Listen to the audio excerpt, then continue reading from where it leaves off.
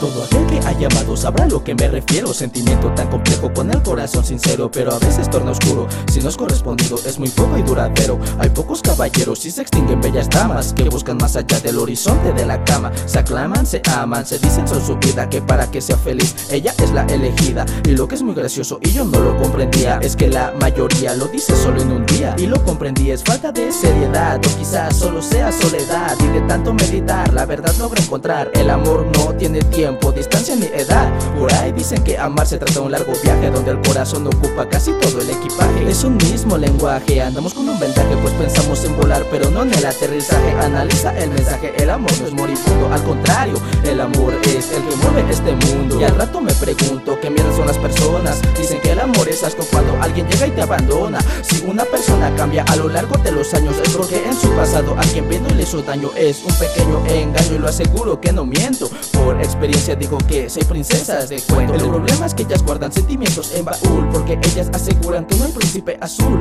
Juro que sí existen pero tu mente te truena, pensando, imaginando que no hay quien valga la pena. Rompe esa cadena, ese pensamiento a un lado. Siempre aparece alguien que es olvidar tu pasado. El que está a tu lado valora lo que te ha dado. Te sientes aliviada desde que él ha llegado. Aún así algunos dándoles felicidad a las espaldas de otros hacen infidelidad. Queremos claridad pero el amor es confuso. Si no te muestras pierdes, si lo haces eres un iluso. Incluso a veces te llegan a ofender, te empiezan a valorar cuando te pueden perder. No puedo entender y no me encuentro capaz de por qué ya te valoran cuando al lado ya no estás. Quizás sea un motivo o así es su actitud, o de pronto se dio cuenta que no hay nadie como tú.